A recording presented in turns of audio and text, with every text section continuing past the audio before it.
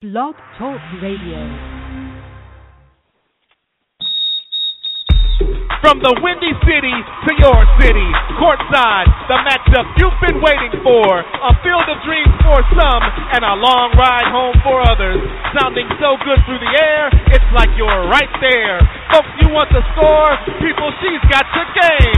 It's the Akai Show, featuring comedian Nikki Brayden. She is pretty funny with your host, Akai. Radio never looked so good.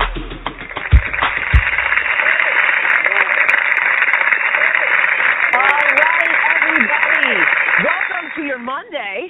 Happy Casimir Pulaski Day. We'll find out a little bit more about that. Probably means you have a whole bunch of people running around your house if you have kids, and maybe you don't know why, like many of us didn't. So we'll make sure we get into that in a bit.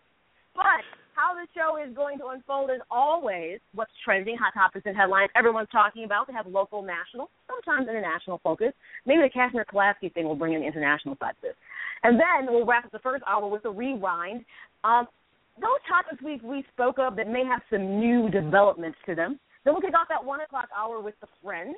Say what? And we have a couple things in the Say What that really makes me scratch my head. Also, point of view, FYI, will be in that first hour. And then we'll wind everything down. That's how the show is going to unfold. As always, you're welcome to join the conversation. Without you, there's no show. 310-807-5211. You're welcome to get social with the show. You can find me on Facebook and Twitter at the Akai Show. Nikki, if they want to connect with you, how can they do so? Happy Monday, everybody. You can find me on Facebook and Twitter. I am Nikki Brayden, the Nikki Brayden on Instagram, and the chat room is wide open for your Monday comments. All right, so we are here officially to help you kick your morning up to the midday. And if you're at home, you're probably like, no, I want to stay exactly in this holding pattern. And it's beautiful weather, so hence, yes. It's actually a pretty good Monday. You have some great weather. I think it's going to be, in the 50s? And if you're off work, yes. You can't beat this. That's a good thing. All right, so consistency. We are celebrating the Pisces in our zodiac sign that goes, from February 19th to March 20th. So what is in store for Pisces today? All right, my fellow Pisceans. Here we go. You have friends in high places who are just itching to reach down and give you a hand up the ladder. Whether it be corporate connections, a great stock tip, or just some been there, done that advice that you could really use to pull you over the hump. So the million-dollar question is, how come you're not letting them help you? This pride thing has gotten out of hand. It's one thing to not want to appear needy in front of people you admire, but it's quite another to sacrifice your progress for your ego, which is directly to me because I hate asking anybody for a piece of gum. I can't stand it. I don't like that too. I don't like asking people for nothing. So I understand that. One of the biggest things about maturing is when you do understand when you need to ask someone for help. That's a big growth point for a lot of people. Now, mind you, and then you have people who ask for help with everything. So it's interesting, but when people really don't like to ask for help, that maturity is when you realize, you know what, there are certain people in my life for a reason, and they're going to help me and not judge me. So makes sense. All right, good way to kick off your Monday. All right, so everybody, it's Casimir Pulaski Day.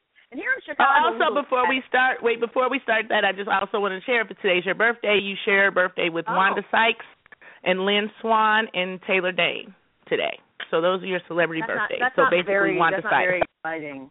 Basically Wanda Sykes. Right. And the 80s one-hit wonder in Taylor Dane. Anyways, okay, so it's Casimir Pulaski Day. And in Chicago, we have a statue of Casimir Pulaski. There is a major street, Pulaski, that exists. And I guarantee you, for the over 2 million people who live in Chicago who have driven down that street and have actually probably seen the statue and didn't even know it was Casimir Pulaski, we actually have no idea who he even is. So today is an official holiday, which I didn't realize that people are off work and out of school. I didn't know that because I've never had this day off. So I was like, we're celebrating Casimir Pulaski Day. So I figured, you know what? Let's put people in the know about who Casimir Pulaski is. I did know he was of Polish descent. That I knew. And I'm still a little kind of, I guess, not quite certain why Chicago celebrates it so much. I know we have a very large Polish population here, which makes me believe maybe that's why this particular figure was embraced. But the key thing to know about Casimir Pulaski is that he actually came over and fought in the American Revolutionary War. And he's actually credited for saving the life of George Washington at one point, but more importantly, he was an expertise. He was a general in Europe, specifically Poland, and had developed a very unique style of cavalry. And when he came here for the American Revolutionary War, he actually designed the American cavalry that they used throughout many wars. So that's who Casimir Pulaski is and how he's relevant to the U.S. I still don't know exactly why he's relevant to Chicago. That part still eludes me. But at least now I know a bit more about him and why he is celebrated from a national standpoint, is that he was key and instrumental in the American Revolution. And he actually was one of the few people that was granted honorary citizenship as well. So to thank him for his hard work, they said, hey, thank you. Here's a freebie.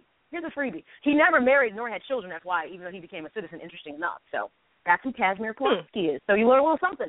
Still don't know why Chicago celebrates him. I can only think it's because of our large Polish population. If you happen to know that answer and you're listening and you want to expand on who Casimir Pulaski is, I would love to know why Chicago has a street and a statue and all that. 310-807-11 is how you can get involved. All right. So what's trending? Mondays are hard. They really are, because what we're talking about usually is something that happened Friday and over the weekend. So first, we do have to make note. There's been another unfortunate loss. Former First Lady Nancy Reagan passed away at 94. Yeah. I was like, wow. So she passed away. Obviously, the cause of death was congestive heart failure, so she was an older individual. So she lived 94 long years. What's interesting is when I think about Nancy Reagan, obviously during the President Reagan, the presidency, to me she was kind of one of those, I'm not saying this in a mean way, she was the typical type of first lady that you would come to expect to be in that role. She did all the things that she was supposed to do in regards to whatever small assignments she was given, like, hey, Nancy, we want you to talk about this. And that's what Nancy went and did. So she was kind of like the model of what a first lady was. I mean, she wasn't flashy. She was very conservative in her dress. So she doesn't have, like, to me, that impact. Like, not that I'm being biased, and maybe I am. I do believe that Michelle Obama will have this legacy about her when she leaves, besides the fact that she was a style icon along with Jackie. It's like Jackie like Jackie Onassis, but I do remember her specifically for her Say No to Drugs campaign. That was so heavy, and that's when they would send like the little dogs to our school, and it was just a big Say No to Drugs, and so I remember that was just her platform, and that was her thing, and I remember that because everywhere you went, it was Nancy Reagan and Say No to Drugs, and it was this, the campaigns in school and like all that. So I do distinctly just remember that was one of her things. And that was probably the middle part, of her legacy. And she lived for quite a while because President Reagan actually passed away in 2004. I mean, so, she pretty much was, kind of on her own. I mean, her son obviously was still around, but, but you're right. That was probably the key thing about her legacy. And usually every first lady has something they focus on. Like I know with Michelle Obama, it's fitness, it's nutrition in schools, and things like that. It's been her, childhood obesity has been her key focus. So every first lady does have a cause they've kind of put on their shoulders, and they kind of carry it that throughout the time that they are in the White House.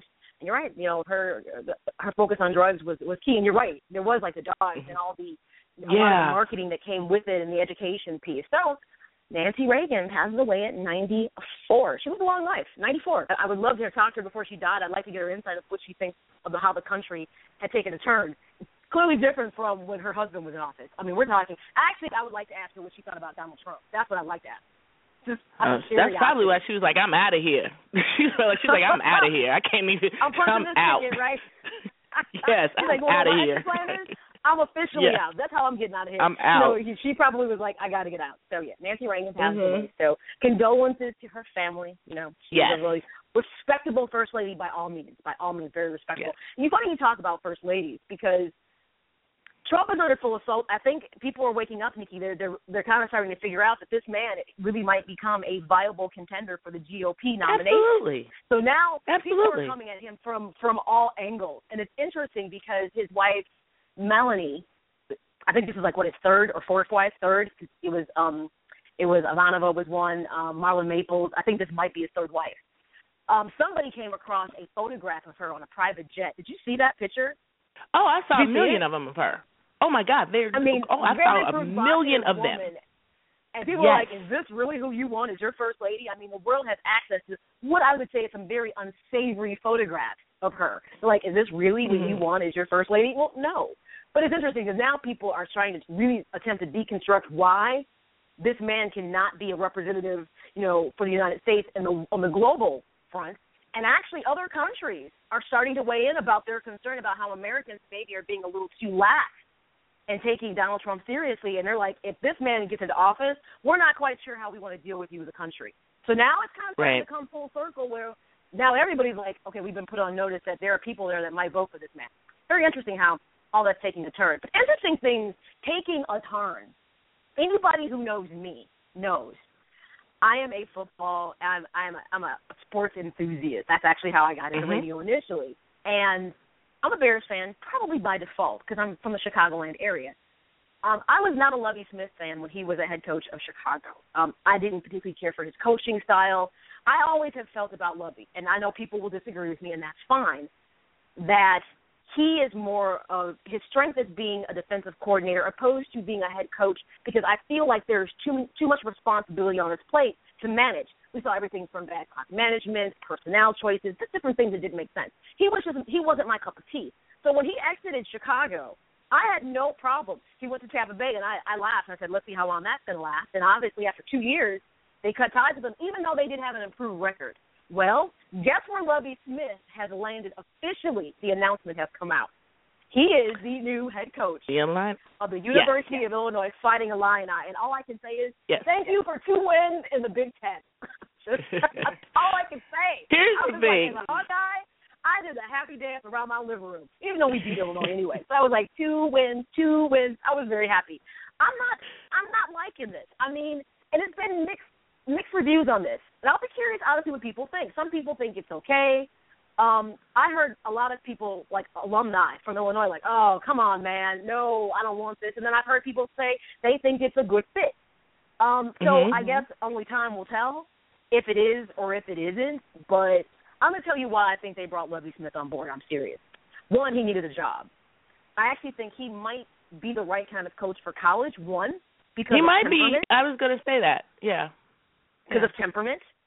2, he'd be working with players that would be interested in the tutelage and development of their coach. Absolutely. When you get to the NFL, a lot of that mindset is now removed because I finally have made it to what is the mountaintop of my goal. So a lot of players aren't really hot and heavy about being told what to do or being coached. They think they know it all, unfortunately. Right. So now you'll be working with a group of young men that will open their minds up to what you have to offer. Now, we all know the deficiency with Lovie Smith is that he's a defensive guy and not an offensive guy.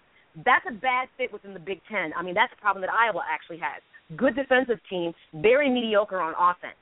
So he's going to have to go and get people around him that can help Illinois build an offense because that's not his expertise, and we've seen that time and time again, whether it was Chicago or Tampa Bay, that's just not his ability.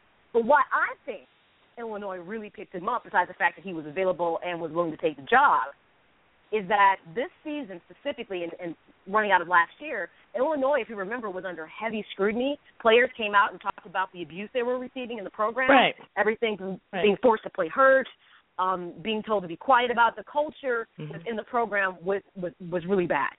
I honestly believe they went and got Lovie Smith partially because he can help them clean up their image because he's known to be a player's coach. He's the nice guy, He's just a nice guy. He's the nice guy, and they need that. And I'm like, it won't hurt. Being coached under Lovie Smith will not hurt Illinois by any stretch of the imagination. And Lovie is probably like, and I'm going to make a lot more money playing for Illinois. I mean, being a coach at Illinois than I did in the NFL because these college coaches make, oh my God, it's insane. So I think it's a fit. Let's talk about what he's getting. And it's interesting because he is actually Illinois' first black coach, whether it was football or basketball, the 2 sports the program is known for. So, historical moment. Lovie Smith becomes the first black coach, so let's just hope, within that being said, that his legacy is a positive one. Now, what is being reported right now is that they're looking at a 6-year contract worth, get ready for this, hold on to your seats, ladies and gentlemen, $21 million in salary, with him being paid $2 million a year in the first 2 seasons. Talk about a lucrative contract for a guy who made his way around the NFL, has had, I guess you could say, I wouldn't say lackluster success. It's in the middle. It's in the middle. It's not the best. It's not the worst. We've seen far worse from other coaches, so I'm not going to act like he's the worst coach I've ever seen. Okay, I get why at 58 he took the payday because he's like, look, let me just ride this out and do a good job. No matter what happens, I can walk away with $21 million in my pocket. Who says no to that? If that's my consolation prize, going to coach actually people who want to be coached and that are coachable, and I get $21 million and I get to – are you kidding me? If that's my consolation prize, I will take it all day long. Lovey is like, whatever, everybody else. This is a sweet deal, and I think it's not going to be bad for Illinois. I don't really think it will be. He's going to have to get somebody to help him on the other side as far as offense. You're right about that, but you can do that. Like, you can do that. Now, absolutely. I will tell you what I don't particularly care about it. One of the first things he's doing is being reported that he's going to be hiring his son. Now, here's my problem with that. Lovey, you have a lot to prove because you're dealing with a Big Ten program that's one of the weakest in the division. Yes. And a lot has to be fixed. I get people sometimes like to make things a family affair, but this is not the time for that because I need to know what credentials your sons have. I get you want to put them on the payroll, but they better be like the video boy and the strength conditioning coach or something like that. They better not have key roles because that doesn't look good. It looks like you stepped in and gave people jobs, and it's like this program is looking to restore itself and to be built. So I need for better and sounder decisions to be made. But the first thing on his plate has to be finding somebody offensively that can help turn Illinois around. Because I was in the same boat. It's funny. I told somebody, though, I don't like Ferentz. I know that's your sweetheart. You like him. I was head coach. I don't particularly care for him for a number of reasons. But I tell you what, I'll keep him and I won't take Lovie Smith. That's just how I feel about Lovie Smith. He's not my kind of coach. But the deficiency he's bringing to this is the offense, and that's what Illinois needs. We'll see how it plays out. But a historical moment because he's the first black head coach in a football program, and basketball's never had one either. So it's a big deal with big money. So that's been trending all over the place. That he landed a decent job. So we'll see if he can turn the program around. We'll see if he's going to bring that recruiting power that people think that a former NFL head coach can bring to the table. So he's competing with the likes of Harbaugh and Urban, in his division. So, he's got some other heavy hitters that people want to play for. But we'll see if this can put Illinois back on the map. We'll see what happens. So that is trending all over the place. Something else that's trending all over the place, interesting enough. We heard last week that Peyton Manning was going to be retiring. I guess officially it's supposed to happen today. So we'll see how that pans out. Looks like maybe we have a caller. I'm guessing this person wants to chime in about Lovie Smith. I could be wrong, but I think so. You're tuned in to the Akai Show Unplugged, featuring comedian Nikki Brayden. Comments about what's trending. You got something to say about Lovie Smith, don't you? Hey, Nikki. It's Jason from Chicago Jason. Crusader newspaper. I knew it. Hey, Jason. I'm doing very well. Right. Of course, our breaking news this morning, first thing I get when I wake up is Lovie Smith is hired, start doing stories on it, start getting reactions from people in Chicago. And I'll say this, Lovie Smith is still a very divisive conversation in Chicago. There are people who support Lovie, and there are people who cannot stand the man. I'm pretty much in the middle, and like you, I was not sad to see him go when he left Chicago. I did not think he was a NFL head coach at all. It'll be interesting to see what he does down here at U of I. The reaction of what I got from a lot of people on my Man on the Street interview this morning was people were happy for him in that he's an African-American man who's going to get $21 million over the next 6 years, and he, the first black man to coach at U of I. They're very happy about that, but they're very the other people are saying they don't believe he's going to be successful down there. So you kind of have it coming from both sides, and I will add this. I agree exactly what Maya said in terms of one of the reasons why he was brought in to restore, credibility to that program, especially with all disciplinary problems. But here's the other thing. Lovie is from Texas, and the best high school football players come from Texas and from Florida. Yes, they do. And U of I has not been able to recruit Texas at all. So with Lovie's connections down there in Texas, one of the things I believe went to the decision is that they feel they will be able to recruit Texas a bit better. And Lovie, even for all his faults, I believe his strength is that he gets people to play for him. The guys always seem to love him. They'll defend them all the way to the end. And so now you're talking about molding young men who are not making $1 million contracts. And I think he'd be a great father figure for a lot of these guys. You know, Jason, you hit the nail on the head. This is Jason Clayton Palmer, who is a freelance writer for the Chicago Crusader, who always chimes in what's up with us. But here's going to be the uphill battle that Lovey's going to have. Realistically, I do remember, like, when Hayden Fry was the head coach at Iowa, and he was a Texas guy. And actually, we had a lot of Texas players. Heavy Texas on the football recruitment. Team, but we also had heavy. people like from California and New York, because part of his pedigree of being a Texas coach was huge. And I do believe he'll probably be able to tap into that somewhat, but I still say he's going to struggle with the fact that you have Harbaugh and Urban Meyer within your respective division, and people are going to flock to that because, one, Urban Meyer is going to give those players an SEC feel. Ohio State football, it may be in the Big Ten, but it's SEC-style football. And then, of course, you got Harbaugh, who was a relatively successful NFL coach as well at Michigan, which has had a storied or positive program. Okay, I'm going to throw Iowa in there. They had a decent season overall. So Lovie Smith has some competition, not just in recruiting in the NCAA Division I school. He has competition within his respective division or conference. And I think it'll be interesting to see if he has that ability to get top-tier talent to come to Illinois.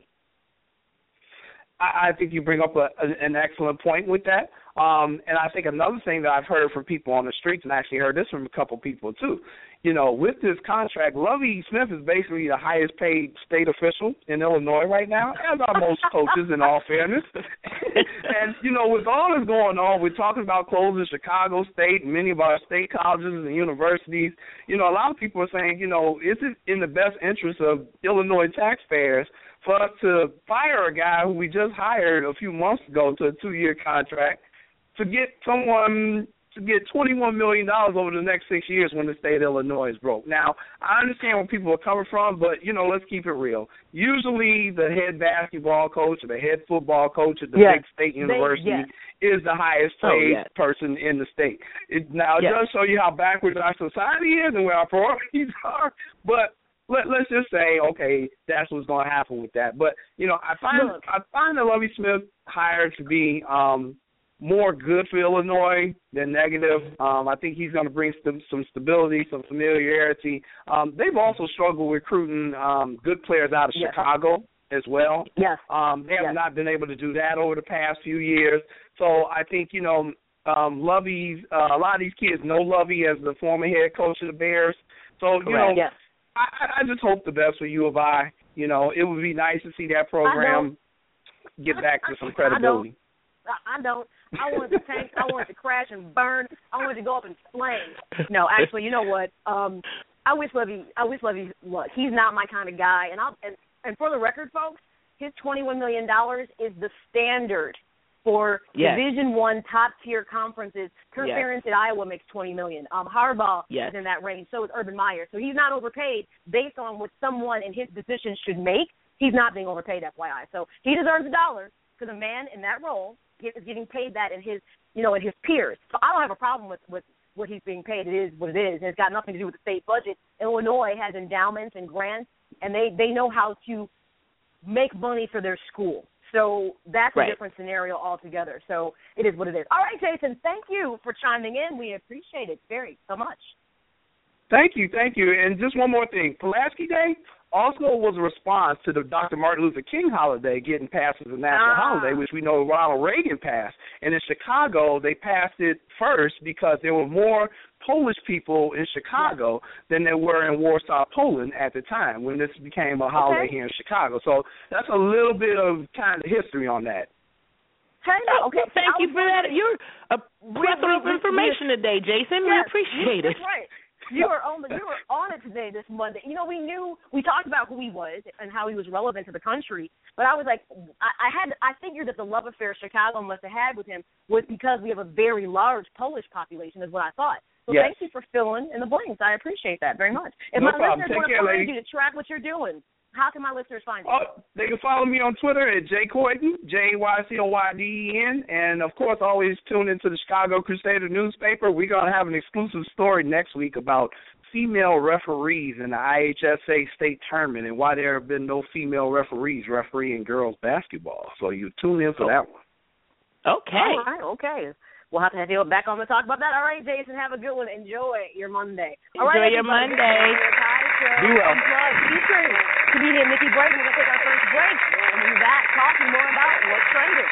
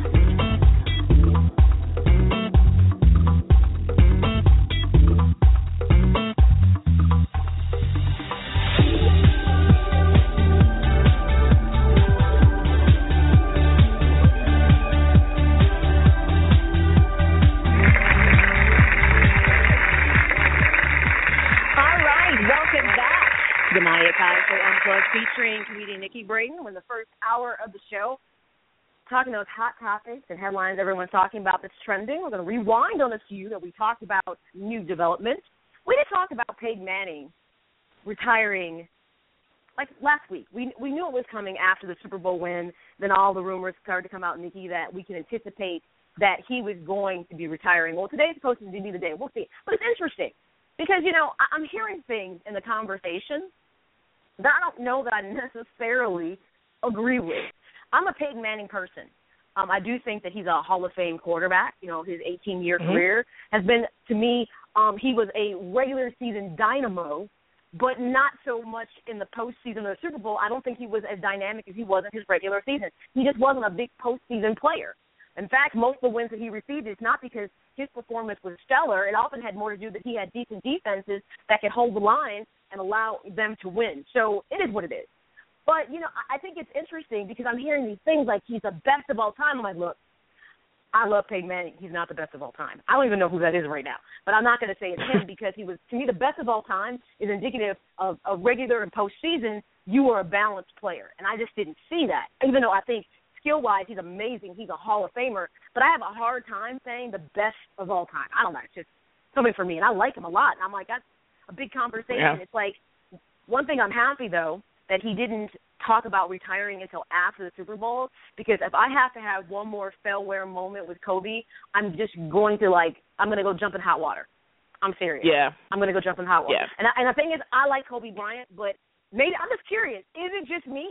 But I just feel like it's overkill. Every time he goes to a place and it's the final matchup he's going to have with that team, it's all the fans are like, come on, people.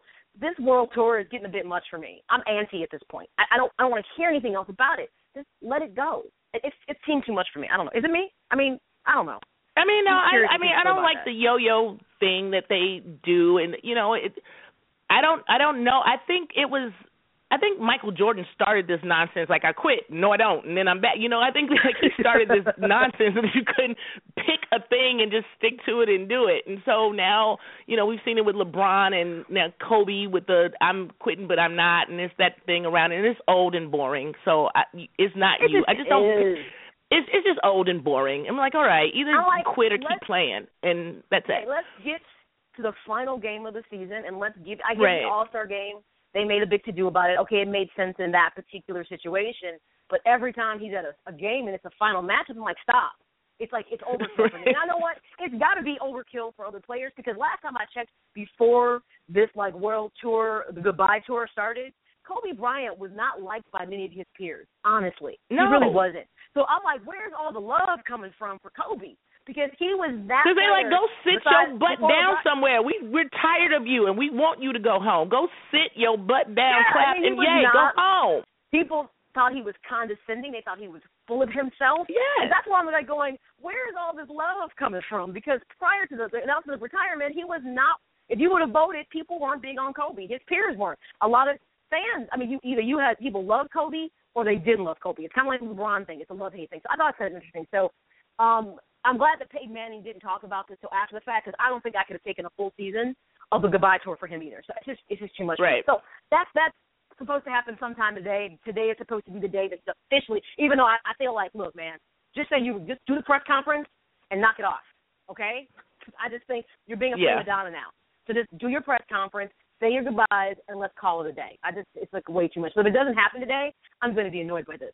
Another story that seems like it's taken longer to kind of unfold than necessary. So we have the Oscars. I think Chris Rock nailed it. You know, he held everybody accountable, made his jokes were necessary.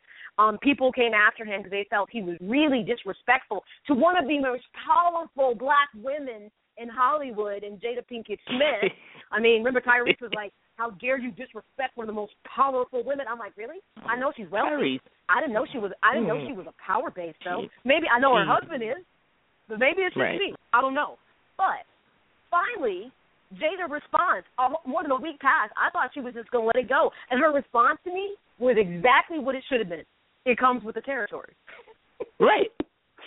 I said that. I was like, that's his job. I didn't understand why. I was like, he didn't say anything disrespectful or anything malicious or anything. I'm like, it had been anybody else that had started this whole Oscar thing, he would have to address it and talk about it and make a joke of it. And by him not doing that would have been him not doing his job and kind of be like, oh, those are my friends. But when you're a comedian like that, nobody's safe. If you're going to start a ruckus and it's this big whirlwind and you caused all this, I have to talk about it, and I'm probably going to have to talk about you at the expense of what's going on. He did his exact job, and it does come. It comes with the territory. Look, I have to I loved her response. She didn't get over it. Actually, if she would have gotten sensitive, to me that would have been out of character for Jada, because Jada's not really sensitive. So if she would have got like in her feelings about it, I'd be like, oh, that's not Jada. He must have really got under her skin, because normally she's a real cool customer. Like whatever, like even when Aunt Viv, I'm like the black Aunt Viv, that makes me laugh every time I say that. Even when she came at her, you know what? She was like, okay, whatever. She didn't let it ruffle her feathers. I bet she realizes everybody's entitled to their opinion, and she respects Chris Rock and understands the scope of what he had to do in his job. Yes. You know, so I was like, people, calm down. I just, you know, so I like the fact that I was surprised she said anything, because it was so after the fact. I was like, well, you didn't say anything in the first couple of days. Why bother? Like, hey. He didn't say anything that bad, first of all. I mean, Aunt Viv came at them and started saying personal things, and then she didn't let that bother him. I'm like, the little joke that Chris Rock made was not that bad. I don't know why people went to the ceiling and to the moon with that. I'm like, he didn't say anything that bad. So she was probably like, okay, yeah, I expected something like that. It wasn't that horrible. Everybody calm down. So, yeah, it comes with the territory. Calm down. Another story that we can do a rewind on, and I kind of, you know, I'm probably the person that, as much as I'm, like, not one for the government impeding on too much, there are times I feel like if the government needs to intercede for the safety of citizens, I'm not the person who's going to give them pushback if it makes sense. I'm serious. Mm-hmm. So, remember we talked about the drones on Friday, how the drone situation, how there was a near miss in Paris. A flight was coming out of Charles de Gaulle Airport, and a drone, the pilot had to do an evasive move to avoid it. And the first time I was like, it's a drone. I mean, the plane versus drone. I'm like, oh, but if it gets into an engine, it's a wrap for 200 people in a plane. Wow, interesting enough. If you remember, people probably don't remember this unless you're like a person who's into this kind of technology stuff. There was a guy named William Meredith who shot down a drone over his property in Kentucky. This was probably a year or two ago. And actually, he was cleared of all charges. And people were like, you destroyed property. He was like, but that property was over my property. But the argument was airspace is open. So interesting enough, Utah is considering giving police the ability to shoot down drones. It's in the Senate bill called 210, that law enforcement agents will have the implicit ability to shoot down drones if they are in areas that are considered to be, fly zones and things of that nature without any explanation. They can just shoot it down. And I was like, is that a bad thing? I don't know. I'm like, is that a bad thing? Is that giving too much power to law enforcement, which people already believe they abuse the power they have? But is that a bad thing if they shoot down a drone? No, I'd rather them shoot a drone than me. So if that's what you're going to do, shoot. Yes, get them mofos something else to shoot. Yes, get them something else to shoot except me. I don't care shit what they shoot as long as it's not me. Give them target practice on something else. I am fine with it. Here's fine what with it. They're considering. They're saying that they will limit the use of drones. They said, they don't want drones like around prisons and wildfires. Anytime it seems like it's aerial. Here's what's interesting now. The term aerial trespassing or aerial voyeurism is now coming into play. These are two new terms, people, because drones, people are mounting cameras on them. We had a situation where a person mounted a gun. So now they're getting into aerial trespassing, which is a whole new territory in regards to enforcement of laws. Because we have zones where people, are not supposed to fly and things like that. But then you have a whole lot of other airspace that's undefined. So the reason why I think this case is interesting is because now we're hearing this terminology of aerial trespassing or aerial voyeurism, which is a whole nother kind of, I guess you could say, ball of wax. Because think about it. You could have a privacy fence up in your yard. And I think in terms of not just private citizens, but think about news outlets and reporters and photographers who try to get that big shot.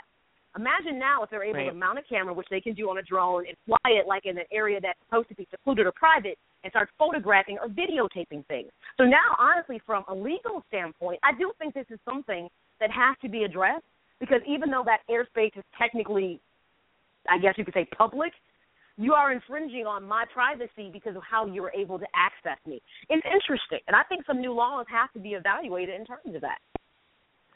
Yeah, what people don't understand is even though there's airspace, it's a no-fly zone, but what people don't understand is that sometimes there's an aircraft that flies at least 300-400 feet before it starts to ascend in the air. And so even though it's technically a no-fly zone, depending upon the aircraft and how they're going to, take off, you could still literally affect that. I mean, it's so dangerous to just do that in that kind of area. I think that just should be completely restricted. I'm like, what are you trying to take a picture of? The wing? What do you need that you're flying in this airspace that could absolutely... No, but think about it. Think about you are on vacation. I say you rent a house. It's secluded. It's private. And here comes a drone flying in, and you're laying at your pool, maybe topless or something, or doing whatever you're doing in your privacy because it's private. Sure. Drones have really changed the ability for people to literally spy and, I guess you could loosely say, photograph and report.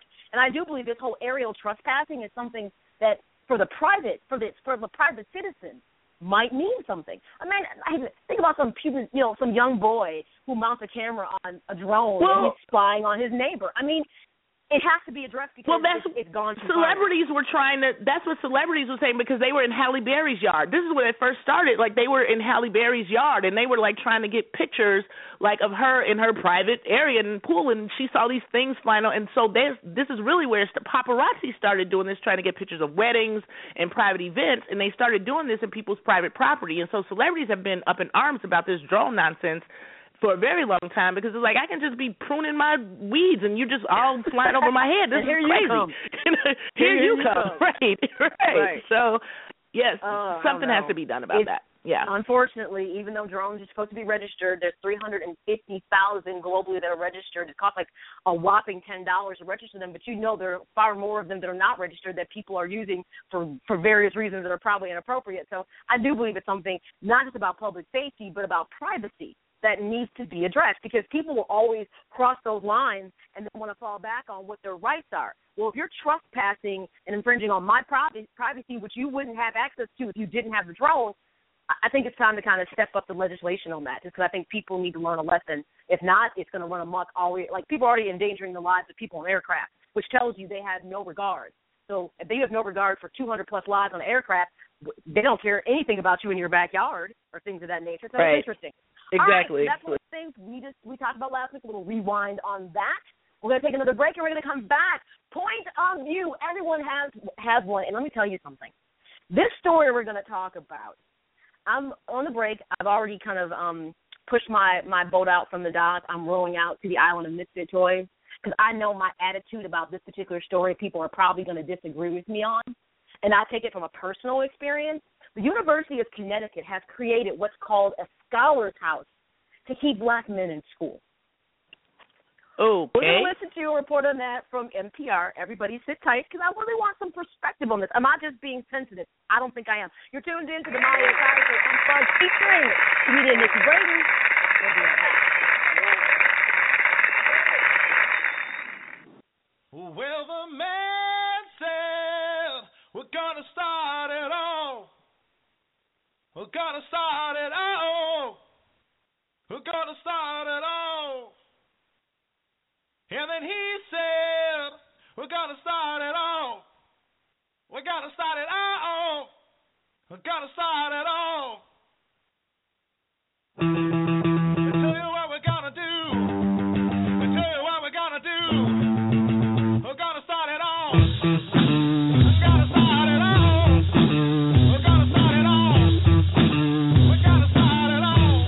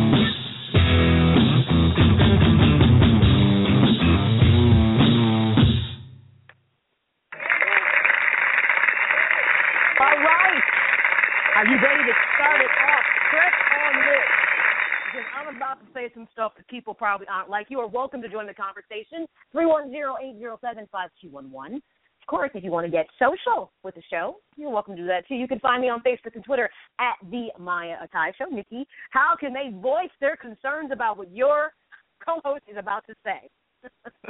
Not on my page. Don't do it on my page, but it's Nikki Brayden at Facebook, Twitter, The Nikki Brayden, Instagram, and the chat room is open. Let's voice it in here. Let's go to the chat room. Okay. What I just posted on my Facebook page, and here's the question I'm putting in front of this story that comes out of the University of Connecticut, UConn, that has created this scholar house to keep black men in school. My question I posted on Facebook is this. Are black people turning into society's pet project? Now, with that being said, listen to NPR reporting on this and then tell me what you think. We're going to turn now to a story about keeping kids in school. specifically college-age black men who don't feel welcome on mostly white campuses. The University of Connecticut has been trying to fix this, but its efforts have drawn attention to long-standing racial tensions on campus that have some students wondering if this new program might do more harm than good. David DeRoches of member station WNPR has the story. Ruben Pierre-Louis was inches away from leaving UConn. As one of only 600 or so black male students at a college of 20,000, he found himself lost in a sea of white faces. Wow, it's been a struggle. I'll be perfectly honest. It's been a real struggle. Everything was just like a blur. I didn't know anybody. Everybody was just like, it's like being dropped in the middle of nowhere. I was like, okay, I'm here. Here I am. I don't know anybody. There were subtle insults and sideways glances. White students would often refer to him when they needed the, quote, black perspective. To be honest, if I didn't get that initial support, I probably wouldn't be here right now. UConn professors noticed his struggle and reached out to him and offered some guidance. That kind of support is what the university wants to provide by creating the Scholars House. It's a living and learning community that will be a section of a dorm and house about 50 students. It aims to help black males with classwork and provide them with mentorship, counseling, and prepare them for graduate school. This space is really about community, and it's about validating their experiences. That's UConn Professor Eric Hines, director of the Scholars House, a name that's short for Scholastic House of Leaders, who are African American researchers and scholars. Any male student can apply to live at Scholars House, but because its main goal is to help black men, there's been debate about whether this is some form of sanctioned segregation. UConn student Kaylee Townsend comes from a mixed family, but she identifies as African American. This is a time to unite the campus. This is not a time to say, hey, let's bring up this great idea that could be great, but this could be something that could potentially be harmful. She says she doesn't want to see racial tensions get worse on campus. There have been several hate crimes reported at UConn over the years. Racist graffiti and vandalism incidents happen just about every year. Ashley Woodson is the treasurer of the Critical Race Studies and Education Association. It's a collective of professors seeking racial justice in schools. Woodson says UConn is doing the right thing with Scholars House, but these kinds of living situations can sometimes reinforce racial stereotypes. In some instances, we see that it does perpetuate this idea that all black people invariably have the same cultural experience, that they should or do have the same political commitments, that they have the same academic needs, and we just know that that's not true. UConn's Professor Hines says the Scholars House has been modeled on other successful programs across the country. We're bringing the community together to have these conversations about men of color and about all of our other student groups on campus who may experience marginalization. When black males get additional support, research shows that they more frequently reach out to students of other races, and this, more often than not, tends to improve race relations. Both professors say the goal is to work toward an education system where programs like the Scholars House are not needed at all. For NPR News, I'm David DeRoche in Hartford. All right, so excellent piece. I thought balanced. I thought they gave a good perspective from both sides by NPR about the University of Connecticut, UConn, creating something called Scholar House to keep black men in school. Deep breath, Maya, deep breath. Let me just say something. I went to what would be the equivalent of your UConn. I went to a traditional school, University of Iowa. Well, clearly I was a minority. Let me just say something. If you don't feel you can thrive in that environment, I would strongly suggest you not go. I'm just how I feel about this, Nikki, because I think it's good. For instance, if you wanted to create a scholars organization for like a support network, that makes sense to me because those kind of organizations already exist. But I'm like, I feel like a pet project. Like I feel like every time black people want to tell you you can't thrive in an environment, and then all of a sudden all these special criteria and exceptions have to be made. And I'm like, no. If you decide you want to go swim in the big pond, in the ocean, you have to be mentally equipped to do so. People aren't going to be there with open arms all the time. And yes, it's going to be tough. And yes, people are going to question if you're intelligent enough. But if that's going to bother you, there are other institutions that may be more conducive to the moral and mental support that you need to be successful. Seriously. I don't like this. I don't like it because, once again, I feel like an exception has to be made, is that black people can't survive on their own without somebody giving an extra push. Maybe I'm just being sensitive. I don't know. Well, I will say this.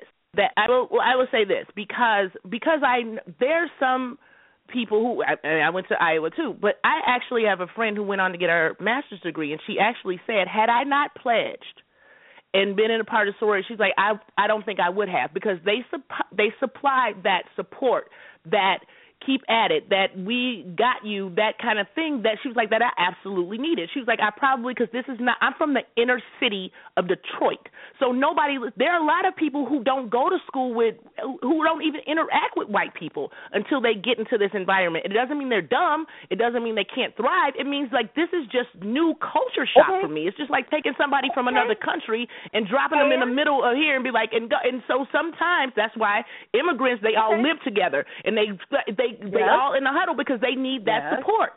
And so sometimes people need this. I don't think this is a crutch like I'll help. It's just like sometimes I'm homesick and I need just that, okay, we understand and we got you when you can't get that from anybody else. And so it's not like you're a pet project. It's just we're coming together as other black men and other people supporting you, like, okay, we understand this might be difficult. Let's do this together. Why does it have to be a house? Why can't the organization exist as I mean, what difference does it make if this is a house or a hut or they meet one day a week? Why does anybody care how they do it? What difference does it make? I'm gonna Who cares? And I know, and maybe I'm being harder on them because my academic career in college was a reflection of how my entire academic career had been. I had always gone to school.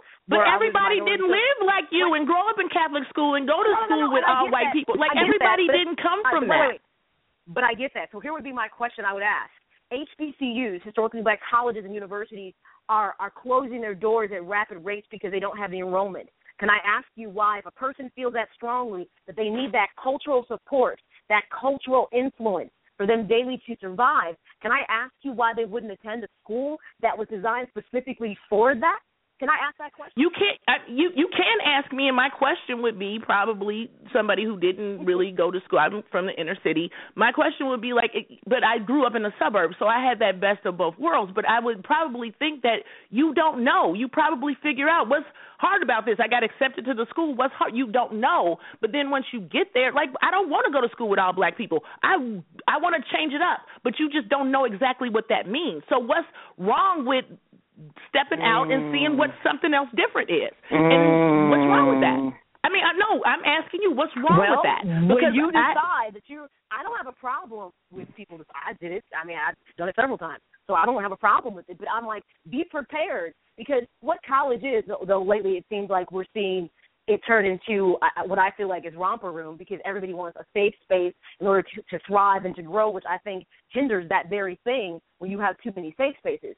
But just know that when you decide to go to what is coined as a traditional university, which probably means all white to a degree, is that what you're often seeing is what is a microcosm of the real world. If you decide you want to go corporate, you're going to be a minority. Sure. So you do have to learn how to survive outside of, if that was your experience, was being an inner city, child and growing up and only going to inner city schools where you only interacted with people who look like you, I do get the need for change. That's why I'm very much against that. I believe the diversity is important because it does, not just for black people, it's important for everybody to learn how other people exist and live in their culture. Absolutely. When we live in silos, when you live in a silo, this is exactly what happens. Because all of a sudden when you decide to step outside your silo, you're in absolute shock, because it is not the world that you know, and that's a dangerous thing. And I always tell people, look, trying to always be with people who look like you are not always the right answer. It's not always, everything in your life can't be like that, because, one, you're missing out on other cultural experiences, but you're also missing out on the development for you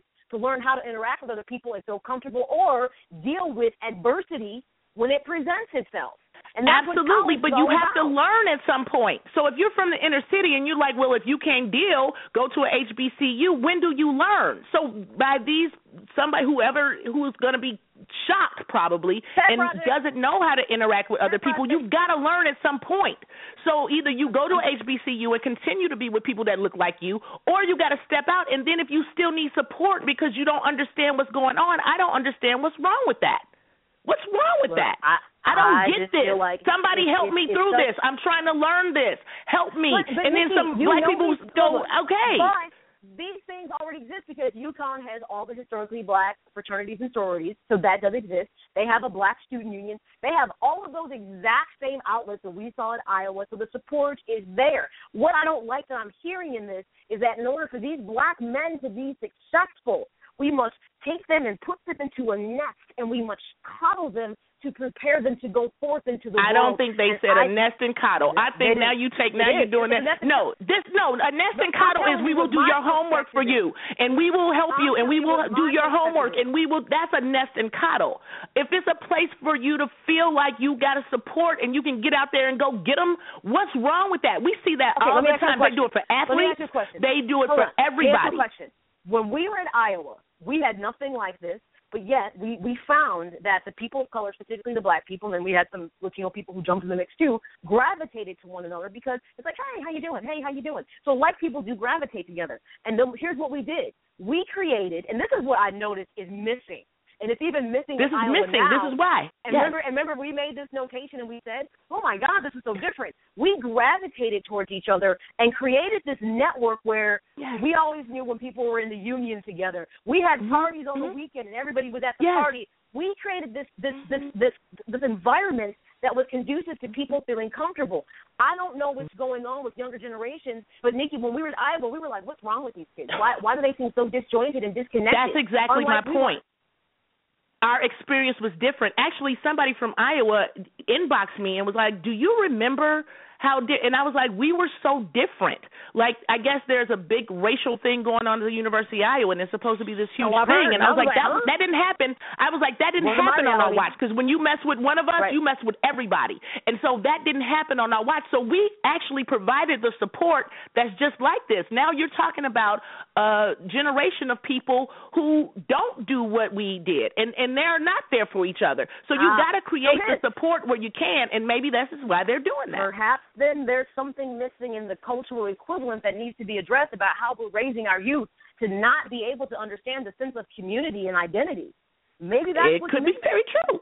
So the problem is it could be very true. This safe zone at UConn, we need to address that our youth somehow have been led astray in understanding what the ideal of community really means. I don't know. All right, so I'm just still feeling like a pet project. Anyways, but next story. And this one's a doozy. And I don't even know if this is what I'm not quite on the fence on it, but it's a matter of perspective.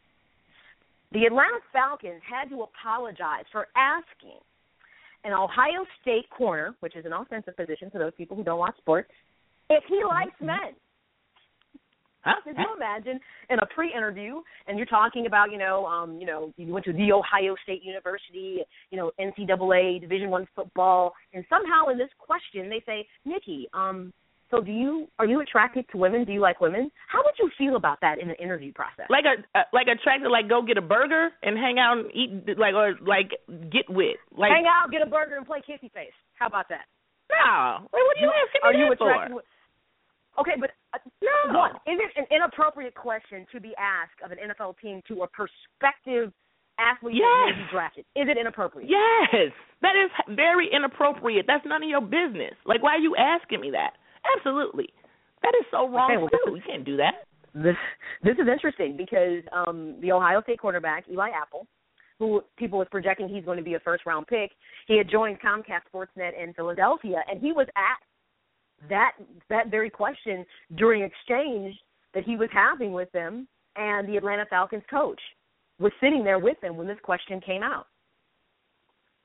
And the Falcons, it wasn't their deal. They apologized for it. But it's interesting because, one, people were questioning, well, why would this come up? Why was he being asked? Was there something correct that has been heard about him that would make people say that? But either way, a person's sexual orientation or preference. Now, we know Michael Sam was supposed to put the NFL on notice, but we saw that backfired in so many ways.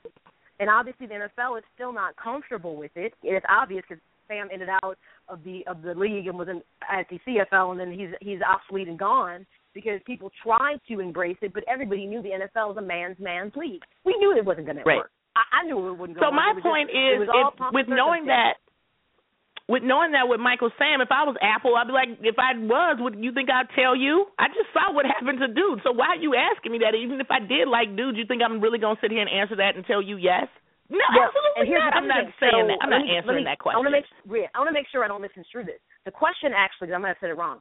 The question actually came, it wasn't the Atlanta Falcons head coach. It came from one of their coaches, and the first question that he asked Apple was, do you like men? And that makes me believe he asked him that because somewhere along the lines it must have been mentioned. I don't think that's a question you ask somebody who you know or you feel is heterosexual. You know what I mean? I think somewhere along the line something came out about him, why the coach felt the need to ask him that. That's not something that should be included in any form of a potential employer. I think it's really crossing privacy lines, and I think it's extremely disrespectful. Yes. It is. I agree, but also even if the answer is yes, I'm not going to say that because I know how the NFL, you've proven how you feel about that with Michael Sam. So even if the answer is yes, I'm going to say no. So why did you even ask that? Because you're not going to get a truthful answer if I want to play in the NFL. You understand what I mean? So it's just a dumb question to ask. And it's weird. You know, the first time we've seen these odd questions. I'm not sure if people remember, like, back when Des Bryant, who plays for the Cowboys, was slated to be drafted from Oklahoma State. He was a receiver. At the time, it's now he's a former GM of the Dolphins, Jeff Ireland. Now he's with New Orleans Saints in their front office. He managed to still get a job after he asked Des Bryant if his mother was a prostitute. I mean, so I'm like, are you asking these questions for shock value to see when dealing with the media or these kind of hard questions if the players can respond? Because I'm like, he's better be lucky. Des Bryant is kind of a little unstable. He better be glad he didn't get him. Yeah. I was going to say, that's cause to get punched in the eye. Even if you are stable, that's because my mama a prostitute. Like, that's a bump in your eye.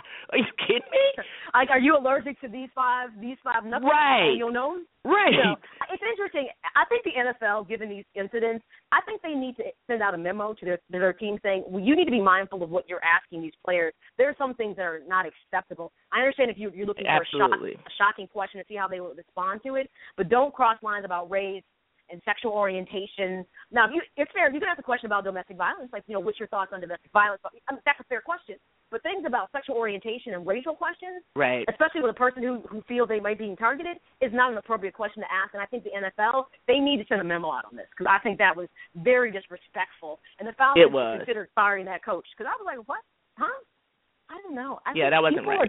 That's private. Right. Don't do that. That's very private. So Eli Apple, that story's out there trending like, hey, what do you do when someone throws this at you? All right, it's a matter of perspective about what people think obviously is appropriate. I think much of that is not appropriate. Okay, what do I know? I think we were a pet project. But anyway, that's just me. All right, everybody, the first hour is in the books. You're tuned in for my Akai Show Unplugged featuring comedian Nikki Brayden. We're going to take a break, take a deep breath, get a little woosah, and come back and talk about some fringe conversations that's out there. Those are the headlines and hot topics that maybe aren't trending in your timeline, but whether you're talking about, a couple things we'll talk about is there's now something that can be purchased online called suicide seeds for just $5.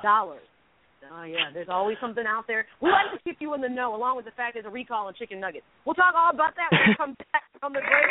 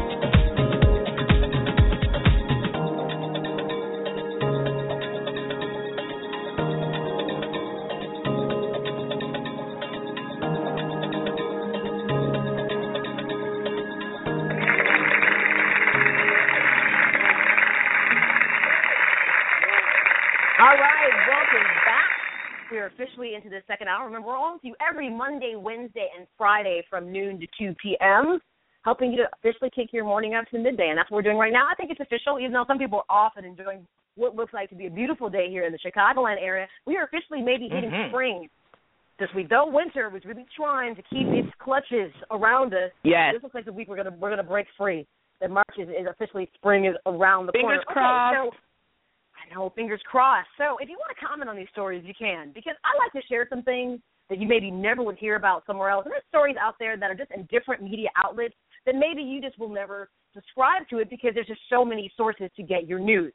If you want to weigh comments, then you can. 310-807-5211. The chat room is open, and you know how to get social with the show. Okay, first, Nikki, when it comes to recalls, I'm always, wondering, how do people know that something is really being recalled? You know what I mean? Because even though it's usually on the news and maybe the radio, some people just don't tap into things like that. So when you get really important recalls, I mean, I know, for instance, with vehicles, you'll get something in the mail. So then, whoever your manufacturer says, look, we didn't mail something to the last known address of that person, so if her airbag happens to explode in her face, it's not like we didn't try to warn her about it, that kind of thing. But besides that, recalls for, whether it's medications, food, maybe merchandise you bought for a baby, anything. I mean, I always wonder how people really get the information. So the U.S. Department of Agriculture is announcing a food recall that involves, and this is not too hefty, but the question is who has these, over 4,500 pounds of chicken nuggets that was produced by Applegate Farms, which actually is a Purdue Foods, not Purdue, but Purdue, P-E-R-D-U-E Foods company. So what's being said, and I guess this is not the worst of worst recalls, because I guarantee you can eat this and you won't die. They said the reason they're doing the recall is because the nuggets are contaminated with plastic material. And this came about when the USDA did a food inspection and came across that this particular batch has plastic. So worst case scenario, you eat some plastic. I think we can eat plastic now because it's been in toothpaste and everything. I think that we are actually susceptible to eating plastic. I think we can digest it. I think we've consumed so much of it that it probably doesn't even faze us anymore. This is not the worst thing I've heard. Because, and I'm thinking these nuggets have probably been purchased and consumed. Oh, yes. Because these Applegate Natural Chicken Nuggets were actually produced in September of 2015. There was the 8-ounce box package. They had about 18 pieces of the chicken nuggets, and they were said best dated before September 27th of 2016. That's a long time to have chicken nuggets in your refrigerator. Oh, I've ate those. I've had plastic. Me and everybody in my house, we've had this plastic. We're good. No, I'm telling you. I've eaten this. But I guarantee you, given the production date, most people, I'm assuming, when they buy chicken nuggets, it usually it's for kids, and they tend to eat them early. They're not sitting in the freezer for a year. So I'm like, whoever bought the Applegate Natural Chicken Nuggets, they weren't as natural as you thought. Them. You probably I ate them. You ate some. You ate some plastic. That's I did. It. So I chewed we always are hearing the heck out of about plastic. Plastic. Now, obviously, it's a concern when you get metal, glass, or there's just a true contaminant that's dangerous. But plastic isn't going to kill us. But still, they have to issue the warning. But I think, given the production date, these nuggets have been consumed. I've consumed. You dip it in a little barbecue sauce goes a long way. They go down real smooth. You never even know you're eating plastic. I'm telling you, dip it in a little Q sauce. you're like, well, they're a little chewier than normal, but I just whatever. And I'll be honest, real smooth. This is bad. This is so bad. I am a huge. I know this is disgusting when I say this, but it's true. I really like the chicken nuggets at McDonald's, and that's bad because I don't know what the hell they are. Seriously, and they can be plastic and those nuggets all day long, and probably you're eating worse than plastic. I'm not going to ruin it for you, but I'm telling you, you're eating way worse than plastic. I'm eating way worse. You'll be okay. Nuggets from McDonald's, but the selects were good. But for some reason, I like those stupid chicken nuggets, and when I look at them, I'm like, why am I eating this? I'm serious. Yes. But for some reason, I find them to be good. I don't know why. But okay, so FYI, check your fridges if you happen to have some Applegate Farm natural chicken nuggets in there, and the production date is September 2015. You probably don't have your receipt anymore, but you can probably go to the website for Purdue.com, Perdue, and you probably have a refund that's coming your way if it matters to you. If not, just toss the chicken nuggets. Don't eat them because you may consume plastic. All right, so share that just in case, you've got some in your fridge. another story that came out, and I wanted to share this because especially if you have teenagers, and obviously this can apply to anybody, but this is something I think really becomes an issue for teenagers where we're seeing a rise in suicide, Nikki. And this is like a sombering conversation, but it's relevant. There's something that's called suicide seeds, and we're starting to hear more about this from a situation where a 22-year-old transgender woman died after ingesting the suicide seeds, which she bought online for roughly $5. And her mother is finally sharing the story. And this actually happened in Illinois, so it's away from this. And actually it was Calumet City, where Lucia Anderson, who was from Calumet City, bought these mysterious seeds that she had found online, and it's from a plant that's indigenous to Southeast Asia called the Carbaria cadoleum, and it's from an e-commerce website, which means we get into regulation. There's nothing can be done about it. That's the thing about the Internet. Right. It's great for deals, but at the same time, it gives access to people to some things that are coming from other countries that just cannot be regulated, and that's what's really dangerous about this. So these suicide seeds are called pong pong, and they are, when purchased online, you ingest them, and it's pretty much saying that it's guaranteed they're so toxic that you will die from them. So they're called these suicide seeds because they look like these seeds. Honestly, it's not something I would ever ingest. It no. Weird. But it's guaranteed based on its toxicity that you will die from them, and they are available on the Internet. And her mother came forth to talk about this, Natasha Anderson, that after her daughter consumed these suicide seeds a few months ago, she was being bullied because of being transgender. She came out on the Internet, and things just weren't going well with it. And, she decided that she didn't want to live anymore. And she researched online, found these pong pong, these suicide seeds, ingested them. And I guess from what we know about this thus far is it's a prolonged and painful death. It isn't like the kind of, it isn't like you take this quick and easy, you're dead, quick and easy, like you're dead in an hour. No, the toxicity is high, but it takes after your body metabolizes it. It's not a quick death, but they're saying that it takes like several hours for it to happen once you ingest it, and it completely blocks the heart once you ingest it, so it's very painful. It kind of is the equivalent of feeling like you're having a heart attack. So now they've been termed, these pong pong seeds are being termed as suicide seeds. They're available for a measly $5 online. And I want to share this story because I think parents need to be aware, especially with the rise in suicide among young, our teens. Anything that's this accessible for $5, I mean, that doesn't take a lot of money to purchase it. You know what I mean, Nikki? So it's just really dangerous. I just wanted to make sure that people were, aware of this. It breaks my heart to hear that. I wonder why people would sell that. I mean, like, I wonder what the other purpose of this would be. Like, does it serve another purpose? Because why would you sell it? You understand what I mean? If you can ingest it and die, I don't understand why why would you sell this? Unless you can wash clothes with it or it has another purpose, you understand, like, don't eat it, but you can, you understand? It's known for its toxicity. Here's what's interesting. From a perspective of suicide, not every culture, Nikki, frowns on suicide. I know. The actual seed itself is about the size of a quarter, so it's not. I mean, that's still a good size. But when you're talking about from a global standpoint, you have some cultures that are fine with suicide, especially when you talk about disrespect of the family, shaming of the family. Suicide is often an option, especially in Asian cultures. Not all of them. I'm not trying to stereotype. Where suicide is acceptable, and there's different means. So here would be a means for someone to execute this. So now it's becoming aware in the U.S. that, and for $5, I'm like, that is nothing for something so legal. And this is difficult for the government to even attempt to try to regulate and to change the outcome. So that's why I feel like parents, healthcare professionals need to be aware of now there's something else on the table that kids can have access to. And you'll have some individual who will purchase this and resell it. I mean, it's really stressful. It's sad. This is extremely stressful because even when you think of a teenager getting their hands on this, if they're being bullied at school, everybody has $5. Like, we're not talking about some money they have to come up that they can't come up with, but everybody has $5. You give your kid $5 for lunch. So this is really stressful because, you know, a lot of kids feel bullied. They feel like it's the only way, and now you just have this for $5 I can be done. Like, what kind of nonsense is this? This is crazy. Well, not just that. I'm like, what happens if you get some crazy person who buys this pong seed and decides they're going to give it to somebody they want to kill them? I mean, I'm seeing multiple purposes with this. I mean, it bothers me. Yeah. I'm just putting it right now among adolescents and teens, and especially with bullying. And here's the thing. Suicide attempts have actually become something within the teen culture as being an acceptable outlet or solution to being bullied or feeling inferior to their peers. And that's why I'm like, to find something so easy, because overdosing is another means I see quite a bit of when we get teens that come into the emergency room. Overdosing is usually one of the top things I see that teens attempt to end their lives. All the time. So, like, I had to call so many.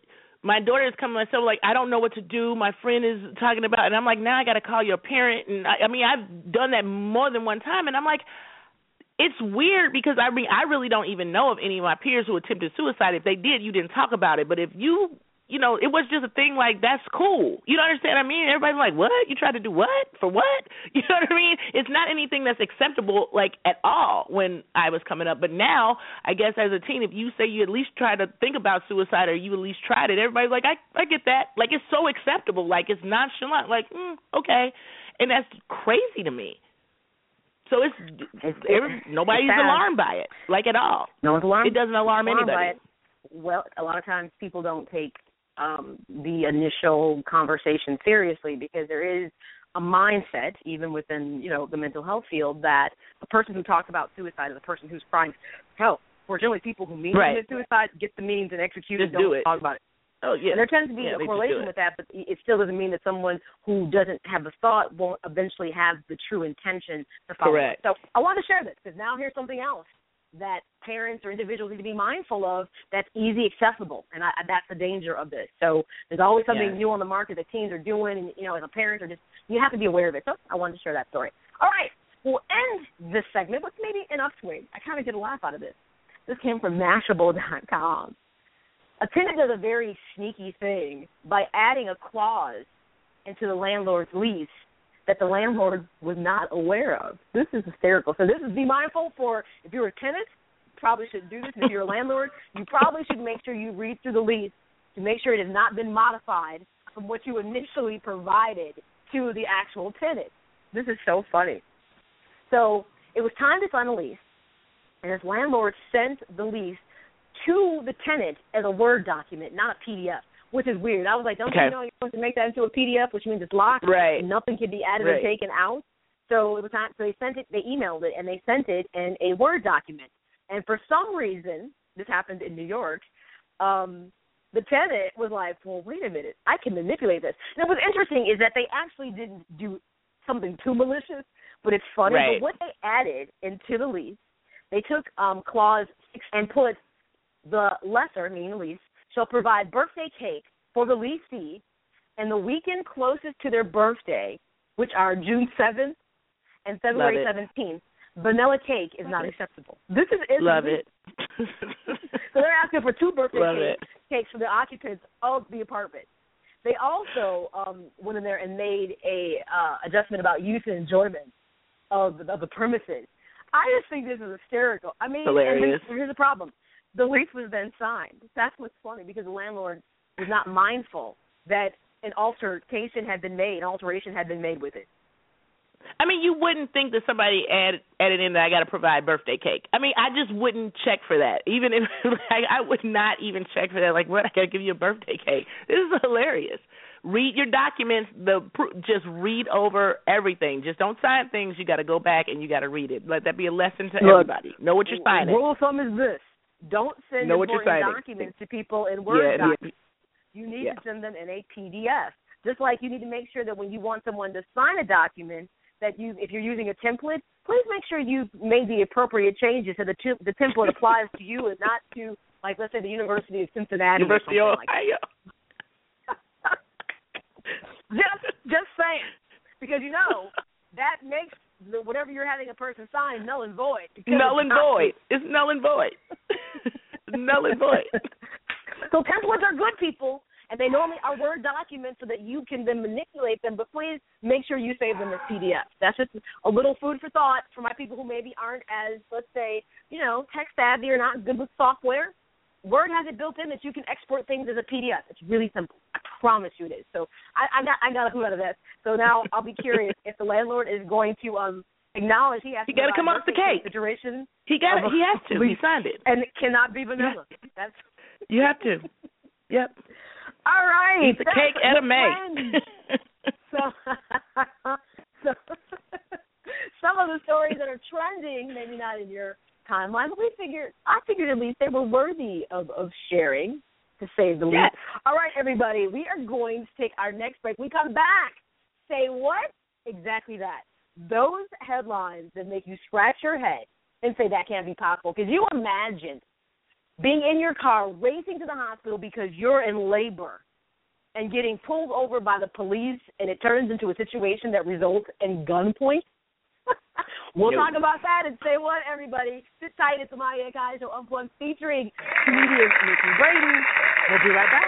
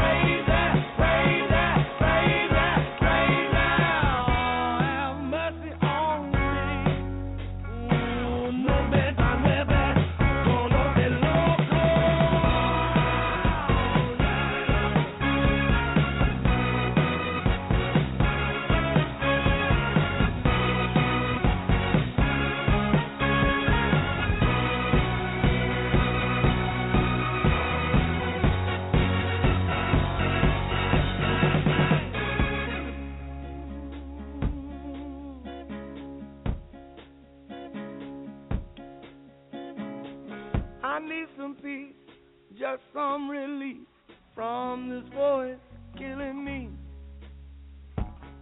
You stare at me and you glare at me. All this pain, it's all the same. It's all the same. You see, is this really happening? Or did I make it all up?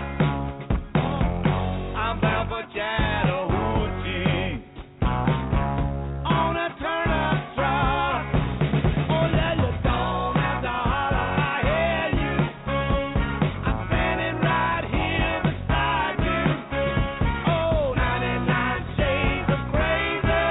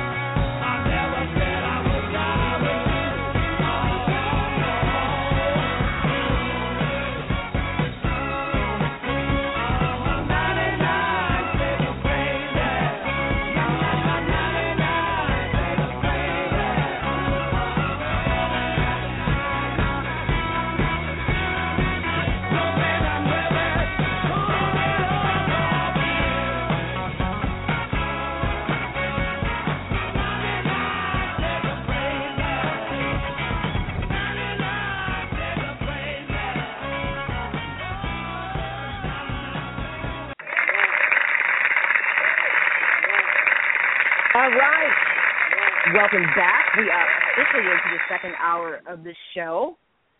Moving on to the Say What segment, and we've got three headlines here that will make you say what. And I think one, for some reason, if there were any male listeners, they're going to be okay with one, which I'm absolutely not. But we'll get to that in a bit. If you'd like to join the conversation, don't be shy. 310-807-5211. The chat room's open. And you can always get social with the show. You can find me via Facebook and Twitter at the Maya Akai Show. Nikki, if they want to connect with you, where can they find you? I'm Nikki Brayden on Facebook and Twitter, the Nikki Brayden on Instagram. All right, so first story, and say what? Can you imagine, and this is actually a story that's 3 years in the making. There's a woman who is pregnant. It's time to give birth. And because she's in serious labor, she's like, let's get in the car, let's go, no time for an ambulance. So they're speeding, her and her husband's driving, they're speeding to the emergency room, and all of a sudden, obviously, police see this speeding car, and they pursue. So, of course, she's in labor, and she's like, absolutely, you do not stop. And a whole turn of events unfold that I was like, wow. But I see a little bit perspective of the police, but then it goes too far. Take a listen. This is interesting. As Countercurrent News pulled this story from News 7, you got to hear the audio on this because it's really interesting. Take a listen. A couple's 3-year battle for justice after being held at gunpoint by police in the U.S. is finally over. A pregnant woman in labour was being rushed to hospital by her husband when they were forced to pull over. Surely this is every expectant father's nightmare. His wife is in the car screaming with labour pains.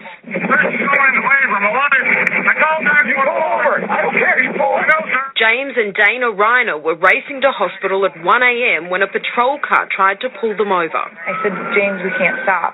We don't have time to stop. So James called 911. You have an officer trying to pull you over?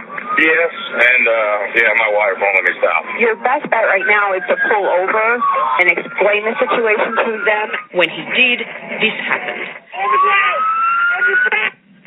My wife rolled out of the car onto the ground and continued to try to tell them that my wife was having a baby. Dana tried to help. Maybe if I just show them that I'm pregnant and that my water had broken, my pants are wet. I'm in labor. My water's broken. Right now. More police arrived. You can hear Dana's desperation. Sir, can I get a moment now? Then the officers started taunting James. You're going to be in the Lake County Jail when your kid's born. They even talked about destroying the dash cam video. I'll get rid of the video. Oh, I don't care about that. They were delayed for 20 minutes until an ambulance finally arrived to take Dana to hospital. James was arrested. It's just, what is going on here? What is wrong with these people? While Dad was getting his mugshot taken, Mum was giving birth minutes after getting to the labour ward. The umbilical cord was wrapped around baby Abigail's neck. Doctors said she would have died if Dana had given birth on the side of the road. In the United States, Angela Cox, 7 News. All right, so that was Countercurrent News was reporting on this. That was a News 7 report, which is a foreign outlet, about this couple that obviously got into a bad situation. I understand, the initial apprehension from the police because they were speeding and it probably seemed like a high-speed chase initially, but then they didn't have the wherewithal to call 911 like, hey, we're in this chase right now, which this seems like something from a movie. I swear to God it does. But then the police took it way too far. Okay, they took it way too far. First of all, 911 can absolutely correspond with the police officers and tell them these people are in labor, that kind of thing. To pull them over on the side of the road. Okay, if my baby would have died because you want to be a jerk, that's a big deal. Seriously, I don't have time. Sometimes you don't have 20 minutes for an ambulance to come. When that baby's ready to come, it's coming. And you don't have 20 minutes to wait so I can play with you. I have a baby falling out of my hoo-ha. What don't you get about I need to get to a hospital? Like, I don't understand that. That is so ignorant. And then I get there and my husband isn't there because he's in jail because you want to be a jerk. See, this is what I have a problem with this. You're supposed to save and serve and protect. I'm having a baby. You understand why we're speeding. If anything, get in front of me. Make sure we get to the hospital safely. Flash your lights and help us get there. that actually would have been the right thing to do. Like, okay, so the police officers, you know what, if that's the case, they're going to escort you so you don't run a light and somebody hits you.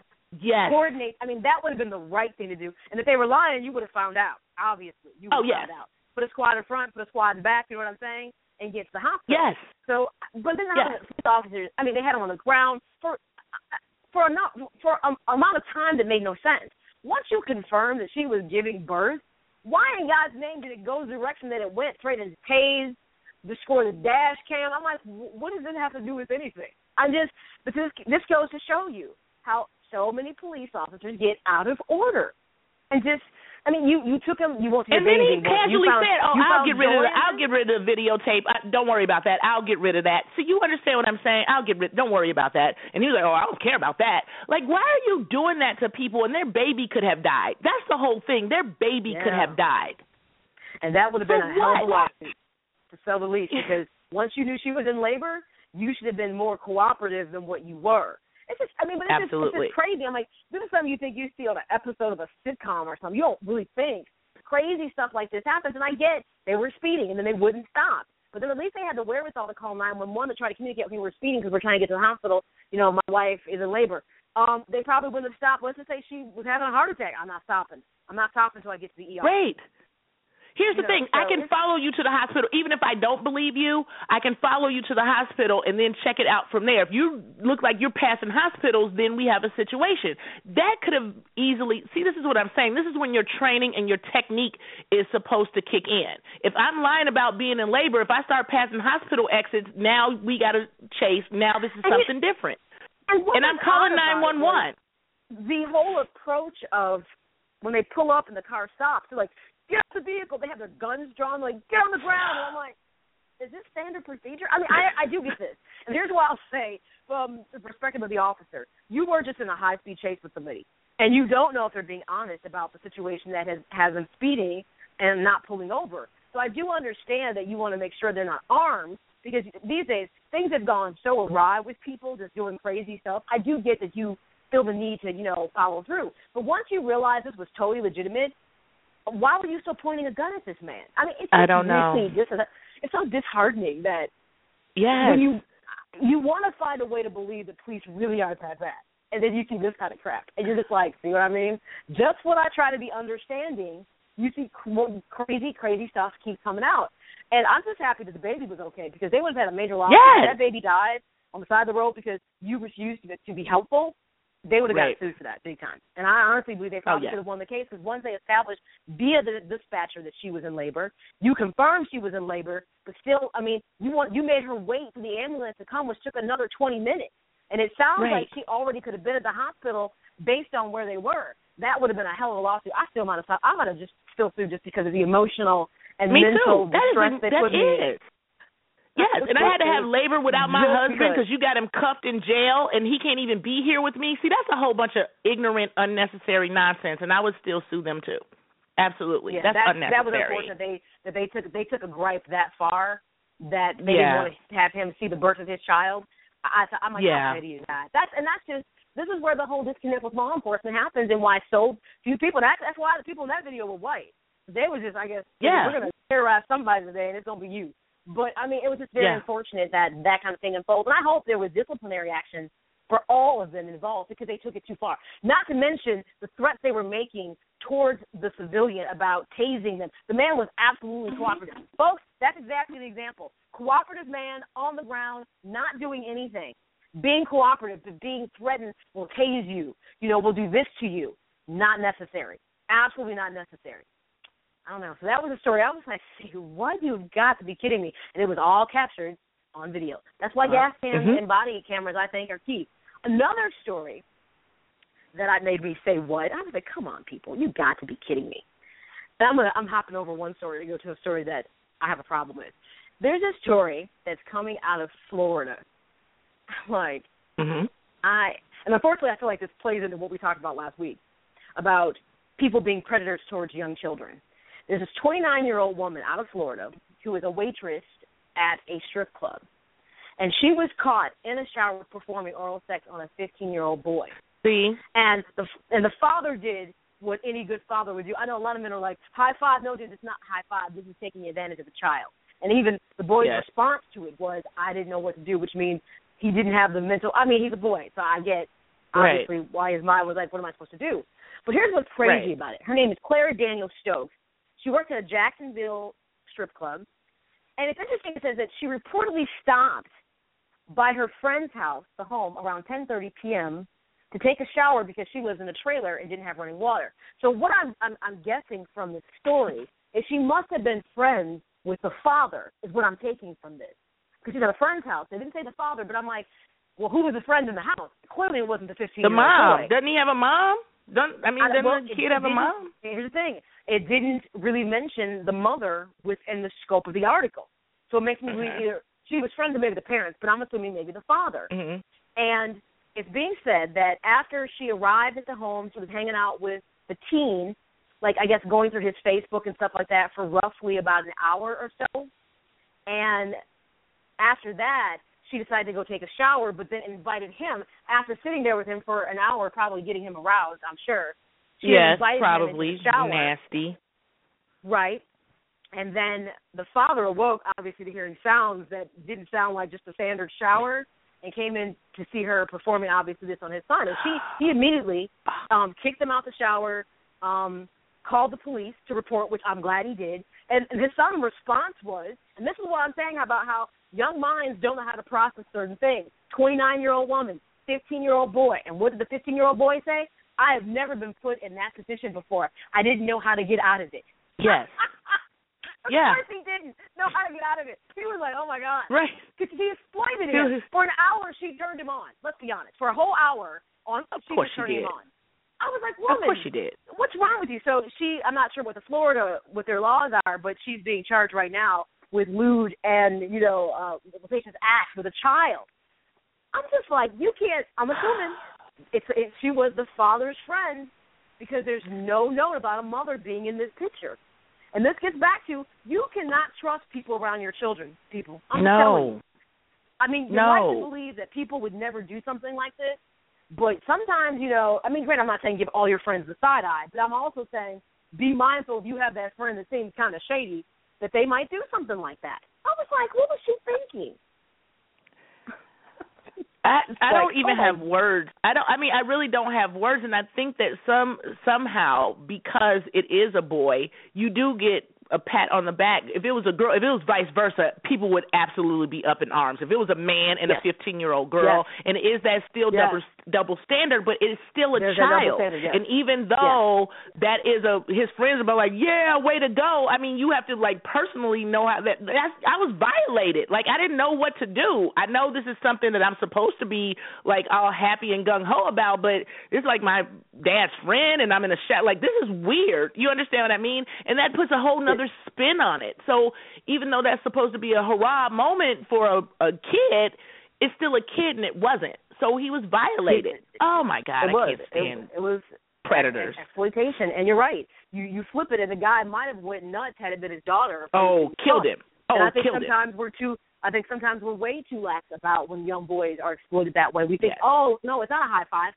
It's exploitation of a child. It's never okay. And I'm like, whatever they can throw at her, they need to throw at her, because she had wrong intentions from the get-go. So, interesting story. It made me, I was like, what? How dumb. But people, this is just, we had a whole conversation about how there are people who are trying to normalize that kind of behavior, like it's okay. It's not. And that boy's response was, I didn't know what to do, because young minds don't also. Exactly. Interesting story. A final story before we wrap up the segment, and this is something that should be debuting on TLC soon. They do a series about finding long-lost families, and this story is interesting. I was like, this is I don't know how I would even process this if I was this lady. Her name is Jenny Thompson. She's 40 years old, and she knew since she was 4 that she was adopted. She lives in Rochester, New York. That's where she grew up. She was adopted there, has been in that area her entire life. And she has spent 15 years trying to track down her mother on the Internet. And when the show with TLC, the reality series, came out, Long Lost Family, she reached out to them, hoping that they could help her find who her birth biological mother was. Only to find out, Nikki, that the two women had met 10 years before when she was working part-time as a patient care technician at the hospital, and her mother was a patient transporter. They had conversations, had gotten to know each other, had interacted, And all this time they worked together. It was her mother. Here's what's crazy. She looks like a woman. I was like, did she never look at her and say, you might be my mama? Because there's a strong resemblance between the two of them. To me, there is. You didn't think? Do you think so? I don't know. I mean, they got mixed, obviously. That mouth. Like, you can't find a mouth like that on two people. Like that's what I was mouth, thinking. It was that mouth. Yes, it was the mouth. But the girl is clearly mixed. So the lady is Caucasian, and the girl's clearly mixed. So I mean, it's not like they look identical. Probably if she was white, a white girl, you'd be like, okay, no, you my mom. But because she's like mixed and she's brown and she has other features, it's hard. But that mouth area is a dead ringer for that. But other than that, you know, I never would have been like, you're my mom. She was searching for her mother, and right there she was, right there under her nose the whole time. Wow. And what's interesting is, I think what's interesting for her from that perspective, she got to know her from an angle of just knowing a person, which might have made getting to know her as her mother an entirely different experience, because she got to know her as a person, because they actually worked together, like transporting patients and preparing them in different things in the hospital. So opposed to that awkwardness of, oh, hi, you're my mother, it's like, oh. Like, I already know you. How cool is this? I know you already. You seem like and I think you're a good person. So now the layer to the story is, why did you give me up? You know? So an interesting story. That's going to be airing on TLC pretty soon. But I thought, you know what an interesting story. But the whole time her mother was right there underneath her nose.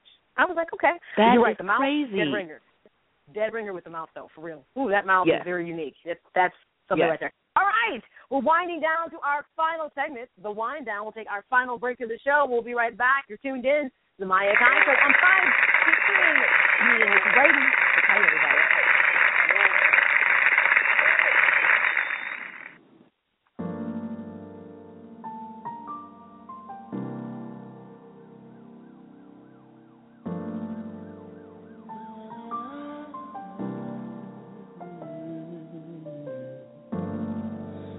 Empty out the cash,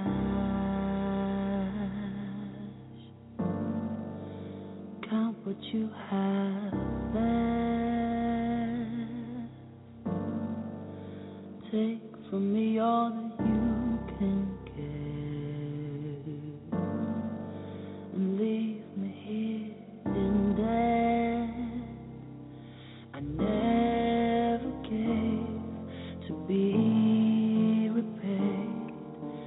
thought my love was safe, but see me now, I've nothing left to give you.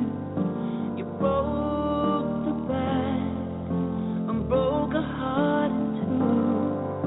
The time to say you're sorry came when you say you'll pay me back plus the rent. I think you spent, oh, I think you're spent,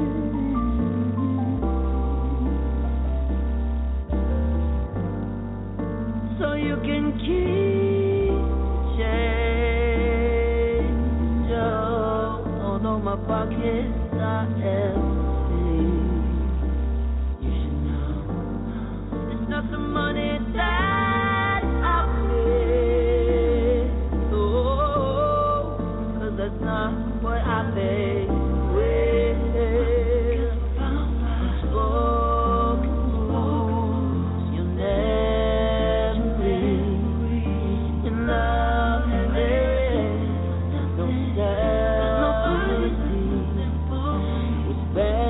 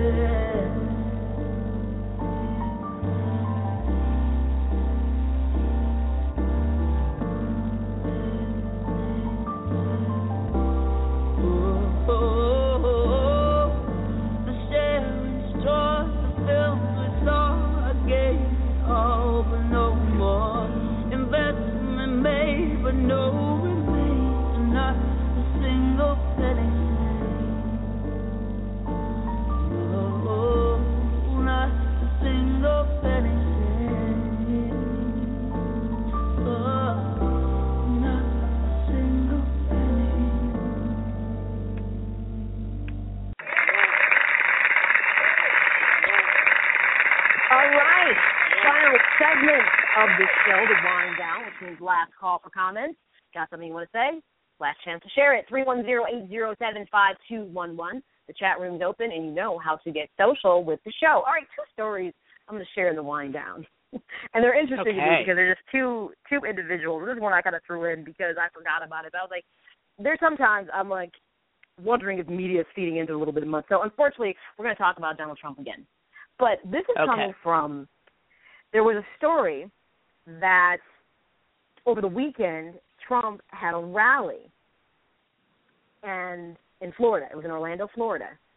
And he has this part where he asked people to kind of like raise their right hand as a pledge to, you know, making America great kind of thing.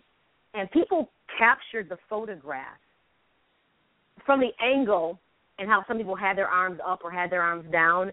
It looked like they were doing the whole Heil Hitler thing. And it really does look like that. And I'm like, people, it does. Stop misconstruing stuff. But the photograph, the way some people have their hands at an angle, not straight up, but kind of leaning forward a little bit, it does have that look like Nazi Germany. And I'm like, is he mindful of that? He probably should stay away from that imagery altogether because he's already being compared to Hitler. Yeah. You know what? I don't know. I'm not a conspiracy theorist, and I'm not one of. But if I were him and people were making Hitler and Nazi ties and comparing me to Hitler, I would absolutely stay. We don't have to raise our hands. We don't have to do all of that. You can just repeat after me. I would stay away from that. I think part of him kind of likes this thing, and then if it does come off like the Hitler, then he can play it off and say, no, our hands are straight up. He's going to play off. He kind of likes this subliminally because I would stay away from it. Absolutely no raising hands. I'm already being compared to Hitler. We're not going to even do that. I would stay completely, I would shy away from it. He likes this a little bit. I really think he does. He likes it. I mean, if you want to do something where you want people to be active, it's about pledging to make America great again. It's about pledging that they'll vote. Tell them to put their hand across their heart. Tell them to do that. That's it. You can't go wrong with that. Yes. I pledge. Put your hand across your heart. Yes. Take your right hand, put it across your heart, and that's a safe bet. But I'm with you on this. I think he likes the attention, and some people, I'm pretty sure they didn't mean for it to look like that, but unfortunately it looks like Heil Hitler, and I'm like, oh my God. And the comparisons, Nikki, you know, when I stopped and I think about it, the New York Post did an excellent article about the rise of Hitler and how it was so much like this. And I know there was a point of time where I said to somebody, you know, when I learned about, you know, World War II and Nazi Germany, it was so hard for me to understand how people could so easily be swayed to buy into something to that magnitude, when most of what Hitler was even selling to them wasn't really about them. It was about a master race he wanted to complete. Most of them didn't even fill the bill for. Hell, he didn't fill the bill for it, which I thought was kind of funny. You're talking about this blonde-haired, blue-eyed master race. You know you don't look like that, so what are you telling us about you? But people didn't make that kind of correlation because his rhetoric was so much like Trump. He was charismatic speaker. If you've ever seen any of Hitler's speeches, I would tell people, just Google it and watch a couple. You may not have any idea what he's saying, but he delivered it with a lot of passion and a lot of power. He was a phenomenal orator, though he was nuts.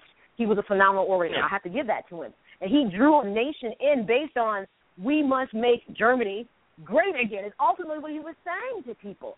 And now I'm watching this with Trump, and I'm seeing so many racist things and negativity, and I'm like, as a nation, can we be fooled the way that Hitler fooled a whole country? Absolutely. And I'm going to tell you why. Somebody did an experiment on social media, and this guy went around. He made a Trump pamphlet, but he put all Hitler quotes in it. And he went around to Trump supporters, and he read off the quotes. And he was like, do you agree with this? And they were like, absolutely. And every time they would ask, they were like, oh, yeah, absolutely I do. And he was like, what if I told you that every quote and everything that I just said came from Hitler? And they were like, no way. And he was like, oh, yeah.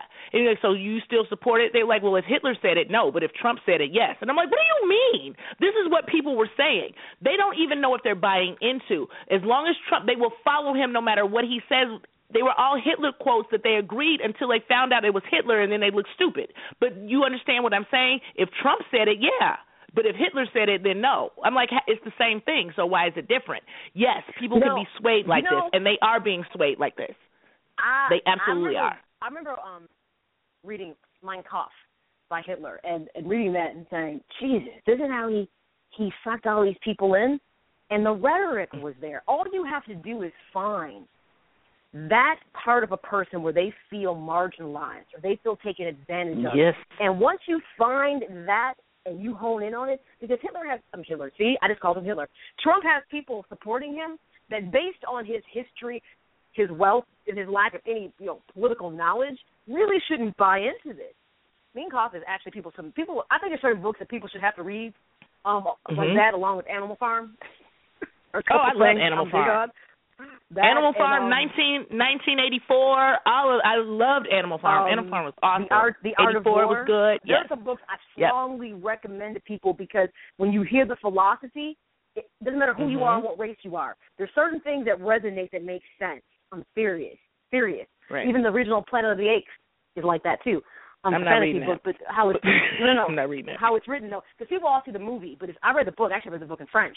When you read the book, the social commentary is so strong, you'll be like, The movie tried to touch on it, but it did okay. But either way, I just find that picture disturbing. It's just another layer of why I need for people to wake up about the whole Trump thing. And I know people who are adamant supporters and are willing to discount the parts of his rhetoric that are wrong because they feel like his plan to make America better has to come with a cost. And I guess they're willing to accept the marginalization of certain people as a cost. And I'll keep saying it. I'm going to say it every single time we have a show. America being great, I can't remember when it was ever great for minorities. So that puts me on the defense instantly with, I almost called him Hitler again, with Trump. All right, another story that's out there, and I kind of saw this article, and you and I talked about this. Remember when Caitlyn Jenner did the reviewing interview with, what was her name? Sister of Blank the Blonde. That's true. I blank on her name. That he did the interview with. Katie Couric. Was it Katie Couric? It was Diane. It was Diane Sawyer. Diane Sawyer. Yeah. Diane Sawyer. And this was, him before he had done the full transition, and shortly after that, he did the transition where he did the cover of everything with, was it Vanity Fair or wherever he was on? Vanity Fair, yeah. And it's interesting because in the episodes of I Am Kate, he's talked about, he has other transgender individuals on there, and they talk about the struggles, the woes, and trying to find normancy in their lives. And now he's revisited this. And remember, this came up in the conversation with Diane Sawyer about to my knowledge, Caitlyn Jenner has not done the change. He still technically is anatomically a man. Okay. And the question was, do you like men? And he's danced around it. Well, now finally he's getting to an I Am Kate, talking about wanting to date a man and wondering if a man will be willing to date him, pressures of who he is. And he said he's getting a bit more comfortable talking about his sexuality. And someone asked him, well, will you date a woman? And initially he kind of responded like he was okay with that. And now he's like, I have 3 ex-wives. It's time for me to move on and get an ex-husband. So now the whole conversation about sexuality is coming out. But part of what he keeps putting on the table that I think most men will agree with me that are heterosexual, a heterosexual man is not going to date Caitlyn Jenner because in their mind, you're still a man who believes or is living as a woman, and if I do this, that means that I am gay. So he keeps thinking that he's going to pull in, a straight man being interested, and I'm not quite sure why he thinks that a straight man will explore that. I don't see that happening. He's not interested. It's not going to happen. And he's like, my celebrity status is going to scare off men. I'm like, no, that appendage between your legs is going to scare off men. Nobody wants to be a part of that nonsense. Some will be okay with it. Some will be okay with it. But I mean, those type of men, though. But if you think a heterosexual man is going to date you as a woman, you are out of your mind. Of course, there are men that like the Caitlyn. I don't know what the transgender. There are men that like that. Okay, you're going to have to date a man that likes transgender women. You're not going to date just a man that likes a woman. That's not happening. So if that's what he's looking for, it's not happening. You have to date the kind of men that like your kind. But that's not going to be every heterosexual man. No way. Because they're going to be like, that's a dude.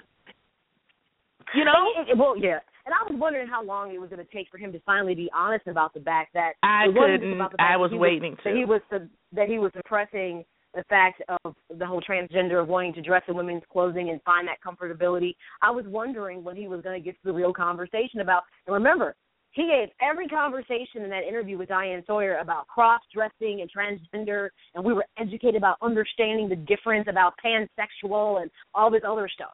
But yet he avoided he would never really say that he had an attraction to men, and to our knowledge, he's never had a relationship with a man. It's never come out if he did. It's the best kept secret ever.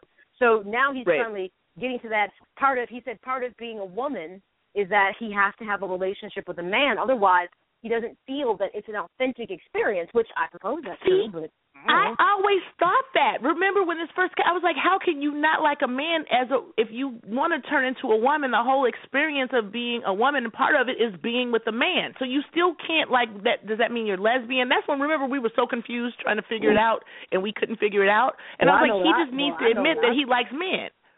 I know what I think. I mean, but that's just my opinion, and I keep it to myself. But because it's not going to come out right, so I'm just going to let it stay where it is and let sleeping dogs lie on that. Out of respect for other people, because I know we haven't gotten to a point in this conversation where we can agree to disagree. People instantly want to demonize you when you don't agree with what the agenda is. So I'd rather just not even put my opinion out there and just be like, go do you. If it works for you, it works for me, because it's not my life. I could care less. So go do you. It's your business, it's not mine. But I was like, why is he?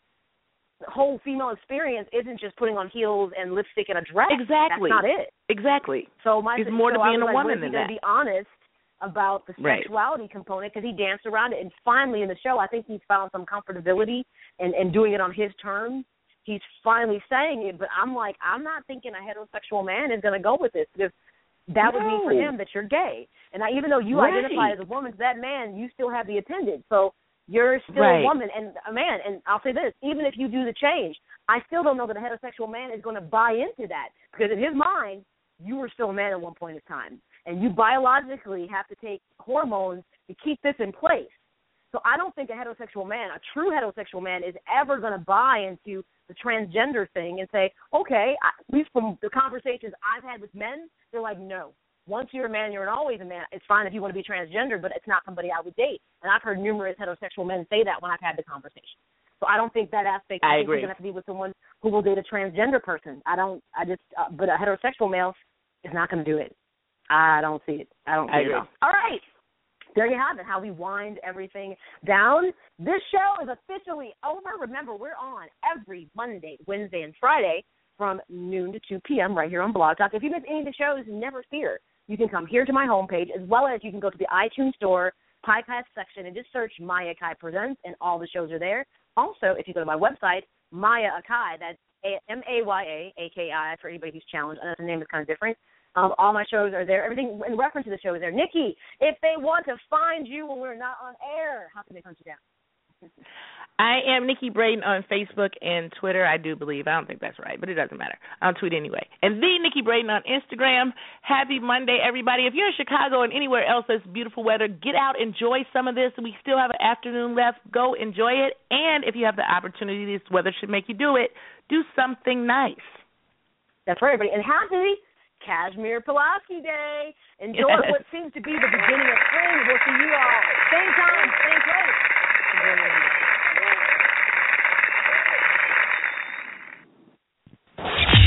Follow Maya on Twitter at The Maya Akai Show, on Instagram at Maya Akai, and friend her on Facebook. Social media is bringing us all closer together. The Maya Akai Show. Radio never looks so good. I'm going to retweet this.